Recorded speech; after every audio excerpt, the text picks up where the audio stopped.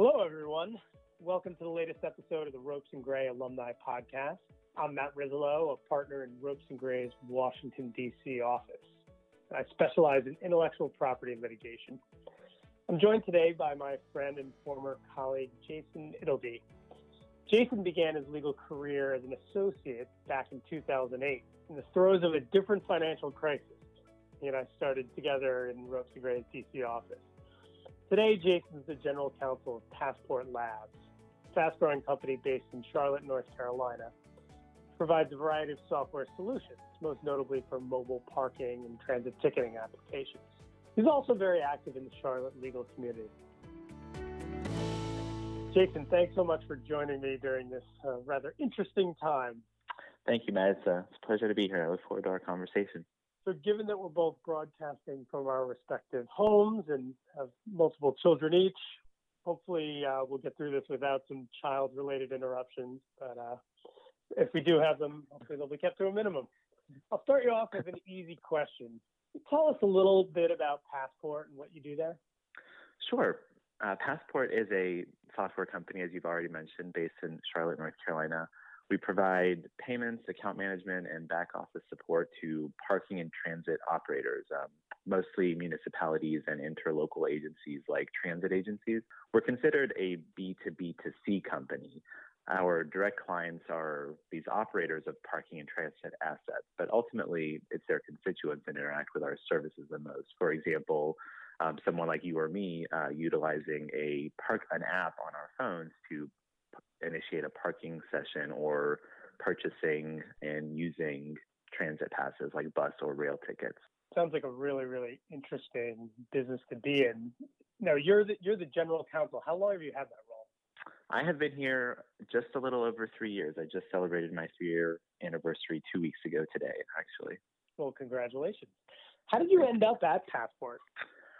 I started, so you touched on when I started my career at Ropes in 2008. So it took a little bit of a nonlinear path, I guess I would say, along my way here. I was at Ropes for about 2.5 years.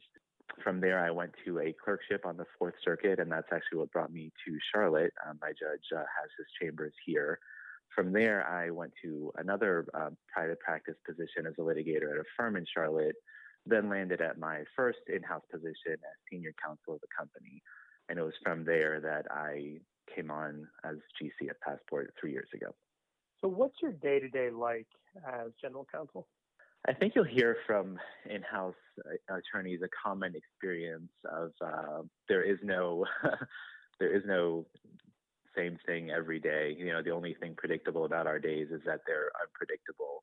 I think our dynamic is a little interesting too, being a fast-paced, high-growth startup where we have a very open and collaborative culture, which makes for real-time triaging multiple times throughout the day, ad hoc meetings and pull-ups, sort of interrupting what might have been what you anticipated working on. So it's very fluid, and it makes for an interesting and nimble dynamic, which I enjoy. There's never a dull moment.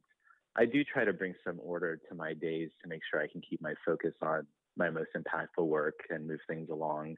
I do try to block off periods of time each day where I can catch up on emails and get some work done with a minimal interruption. I do manage a team of other lawyers, and I'm also on the company's senior leadership team. So I do tend to have 6 meetings every day as well, whether it's one-on-ones with my direct reports, weekly legal team meetings, or leadership meetings. But every day I walk into the office, or, from at this point, just logging from home, and it's always an adventure what each day will hold. What was the most challenging thing for you about going in-house from a firm in private practice?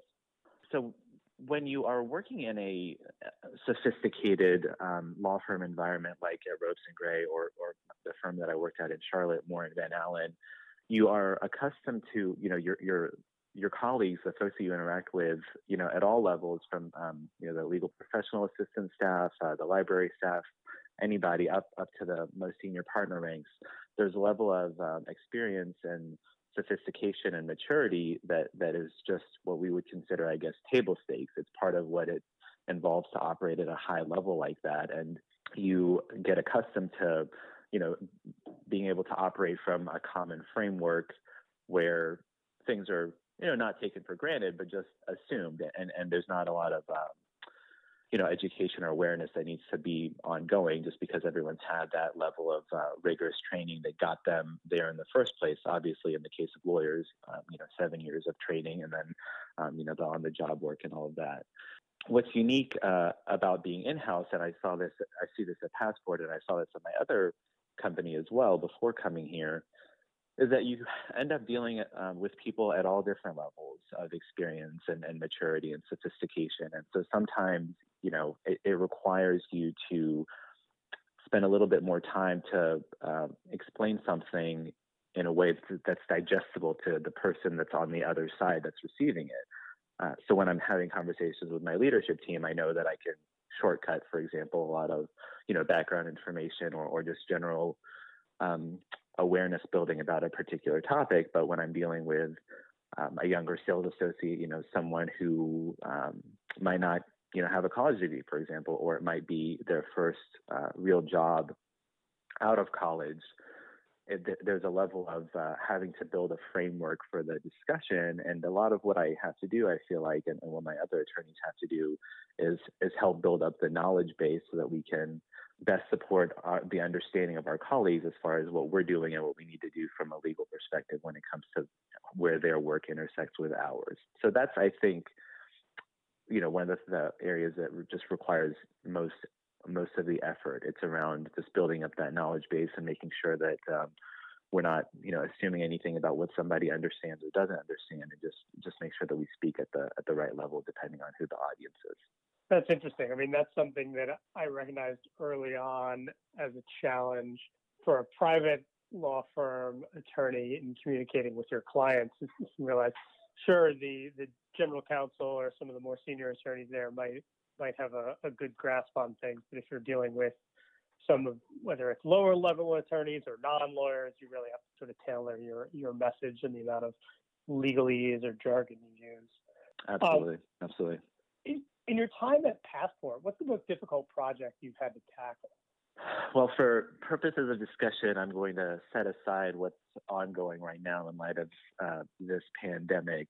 I think that will overall end up being probably the most challenging dynamic and work associated with, in my entire career, most likely. But what I would say was around this time last year, a little bit later in the year, over the summer, we were advancing the ball on two projects. We did a capital raise, which was our Series D, and that was contingent on an acquisition that we were also working on at the same time.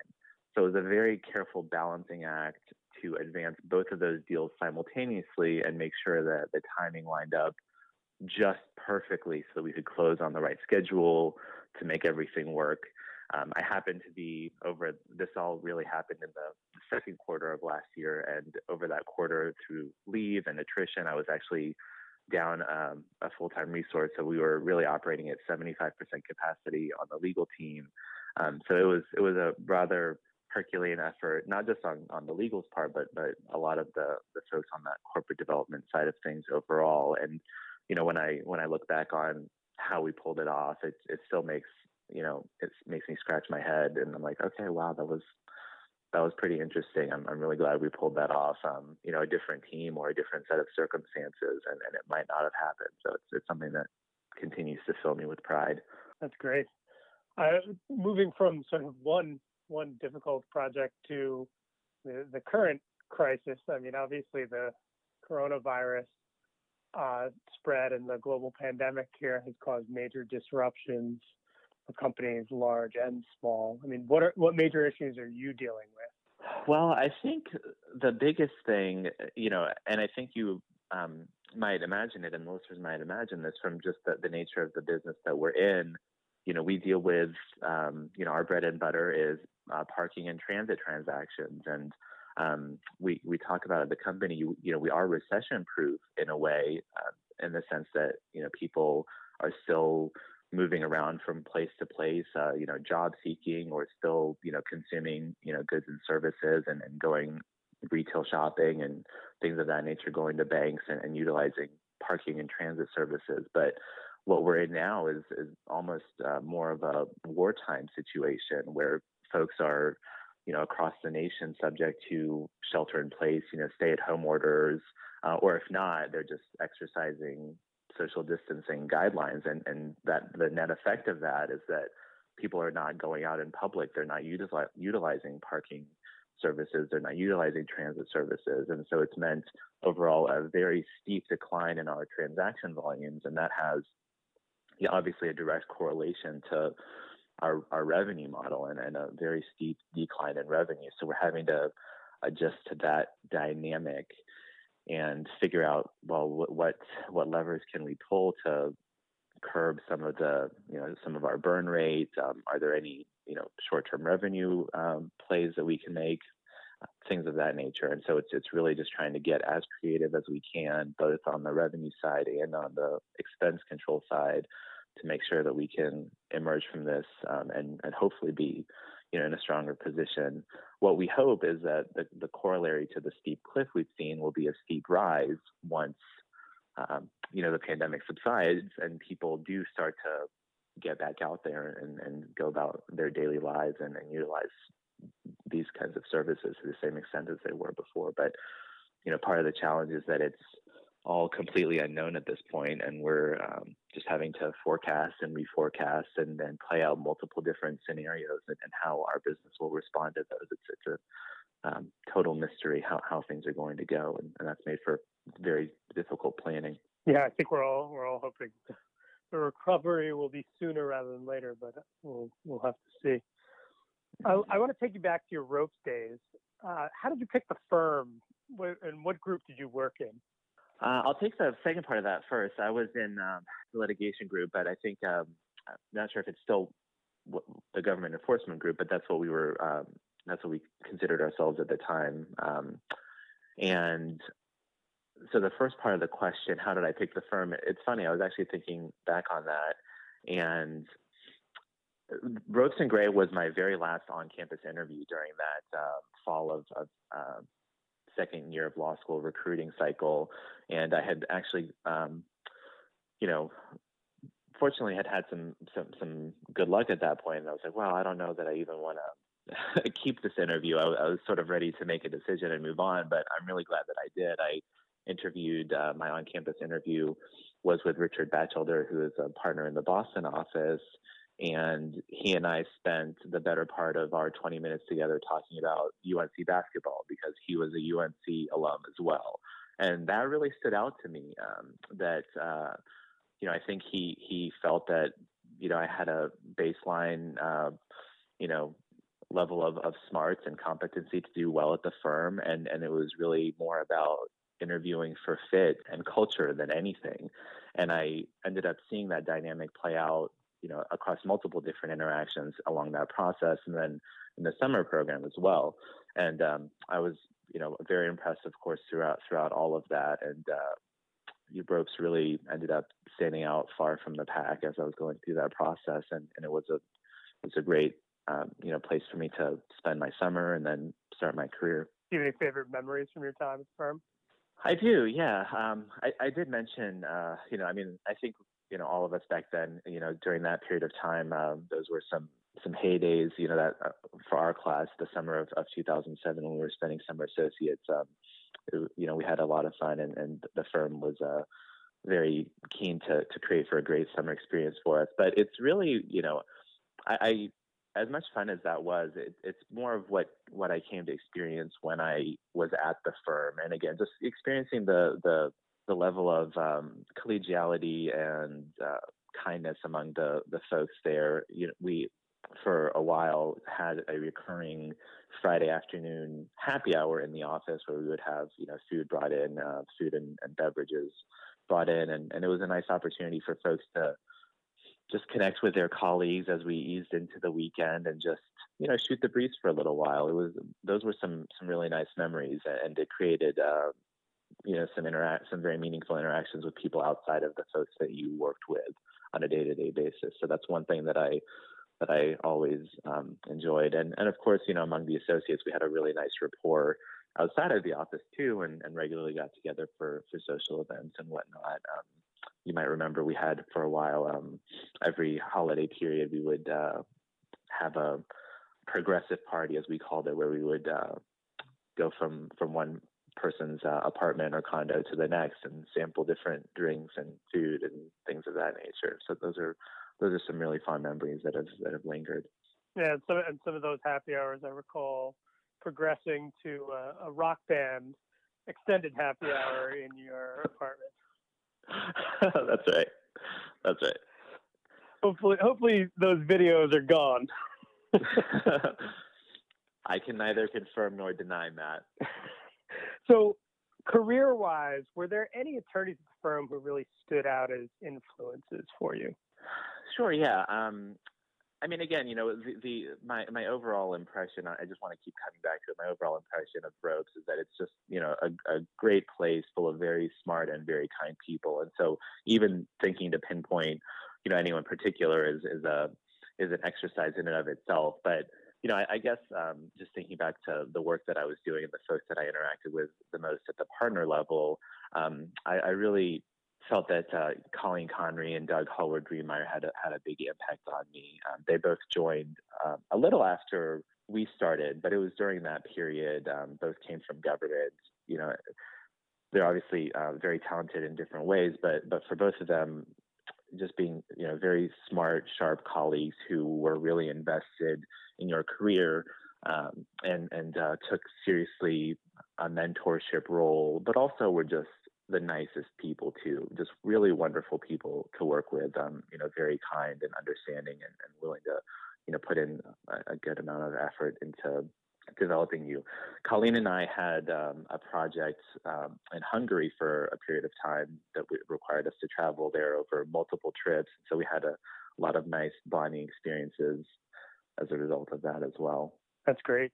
So since you've gone in-house, I've noticed you've written some articles providing tips to succeed as an associate, both in billable work and then in business development.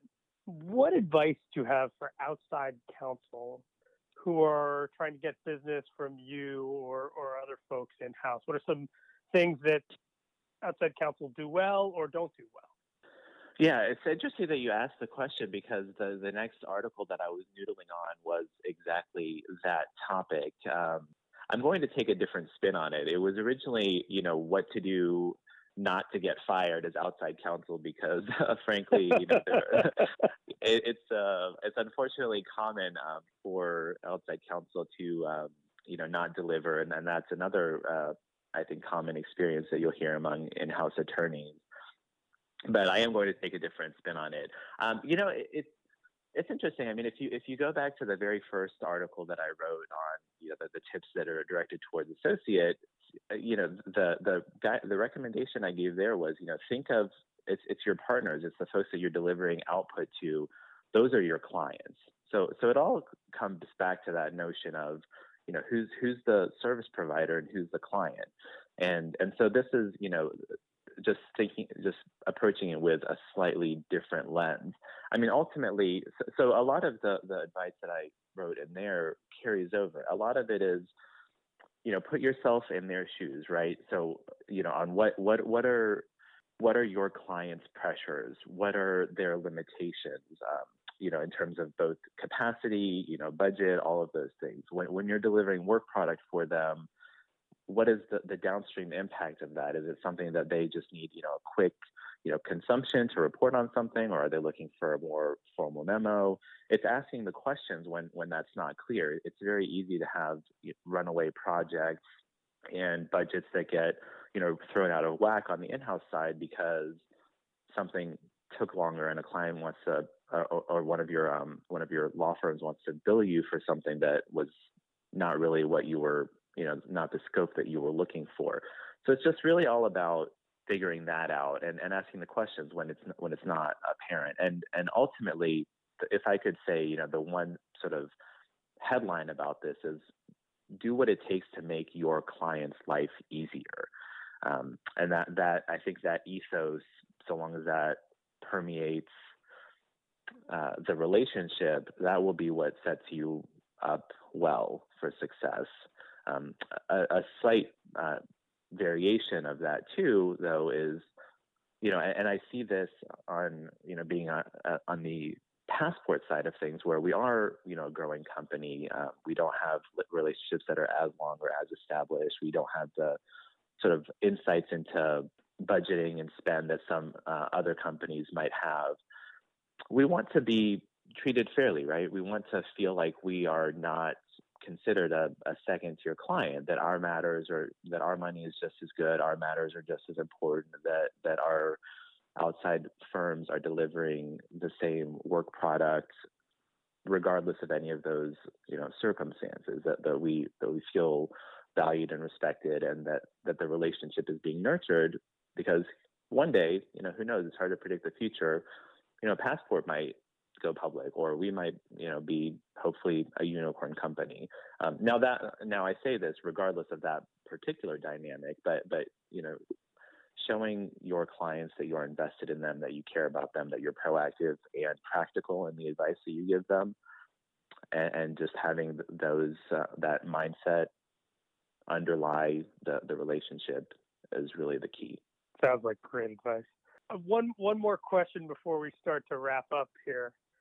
What advice do you have for attorneys who are at firms who think they want to move in-house or may want to move in-house one day? How would you say they should go about sort of tailoring their career or network or what have you? Yeah, I think you hit on the two major aspects of it, the career aspect and the networking. So when you're in an in-house position, a lot of us are generalists. Now, there are, of course, bigger companies who have their own internal patent counsel, their own internal employment counsel, their own internal, you name it, so litigation counsel. But that's fairly uncommon for a lot of companies. And I would say that among my peers, that's not a very common structure to their legal departments, and that you need to be a utility player that has at least, working competency or an ability to get up to speed on a lot of different areas quickly. And so I have looked for those skill sets and that range of experience when I've been hiring folks. And now, that might be hard for somebody who is in a particular practice group, like, in private practice at a firm like Ropes, where over time you get, more and more specialized and more technical. But there are other ways to supplement that too. I think for one thing, pro bono participation or other ways, participation in perhaps interdisciplinary groups, for example, in the areas of, data privacy. I know at my last firm, we didn't have a data privacy team, but we sort of formed our own interdisciplinary team. So I think there are ways that you can maintain a very specialized practice, but still have enough exposure to some other areas to be able to demonstrate a competency and an ability to have the dexterity of mind to step into an in-house role and be able to deliver. I will say, one thing that from my own experience when I was looking to go in-house, the fact that I was a senior associate with exclusively litigation experience, I think made it a little bit more difficult for me to bridge to a role where I had more of a corporate practice. And so when I looked back on my own experience, I thought, well, how could I have supplemented that with some other things so that I could demonstrate more immediate value? Fortunately, I found my first in-house boss who took a leap of faith on me and recognized the potential there, and I was grateful for that. And I try to adopt that same mindset. Now, as far as the other component to that, the networking piece, a lot of positions, what I've seen play out over the years is that a lot of positions end up being maybe not, maybe this is an inaccurate term. I don't want to say earmarked, but typically there are front runners for these positions almost as soon as they're posted. And the best way to prepare yourself for an in-house career is to just be very intentional about building your network and having the connections to the right folks that can help you get there. It's very competitive to go in-house. In-house positions are desirable. I would say in my experience, they're no less work than in private practice, but they're certainly desirable, and there are a lot of lifestyle aspects that make them compelling. And when I've been on the hiring side of it in my role at Passport, it's been an embarrassment of riches, really. I've had some highly qualified candidates that I could pick from, and I think having the right connections, either to folks in the company that you already want to go in for, or having the right folks that can be champions for you and help you open doors that you might not have direct connections to. I think that's key. So much of what I see creating success in this world, like so many other things, of course, is just relationship driven. It's having good relationships and people that can vouch for you. On paper, a lot of attorneys can look very qualified, and so to know that somebody has a favorable personal relationship with somebody can be a very influential thing in that process. Yeah, it sounds like it's a nice mix of who who knows you, and laying the groundwork through the course of your career. So yeah, let's end on some light notes with some fill in the blank questions, sort of a lightning round here. My favorite sports team is the UNC Tar Heels. Of course. My ideal Friday night is spent at our local taco shop, having a pitcher of margaritas, which I wouldn't share with my kids, but we would all be sitting on their patio, having tacos, and then movie night after that. If I wasn't a practicing attorney, I'd be a historian. If someone handed me $25 million today, I would take a sabbatical. Ropes and Gray is the best place to start your law firm career if you want to be only at one firm for your entire career. Well, thanks, Jason. I really appreciate you taking the time to join me today. And for all of you listening, thanks for joining as well. For updates on Ropes and Gray alumni and firm news and additional podcasts, please visit our alumni website at alumni.ropesgray.com. And you can also find our podcast on Apple, Google, and Spotify.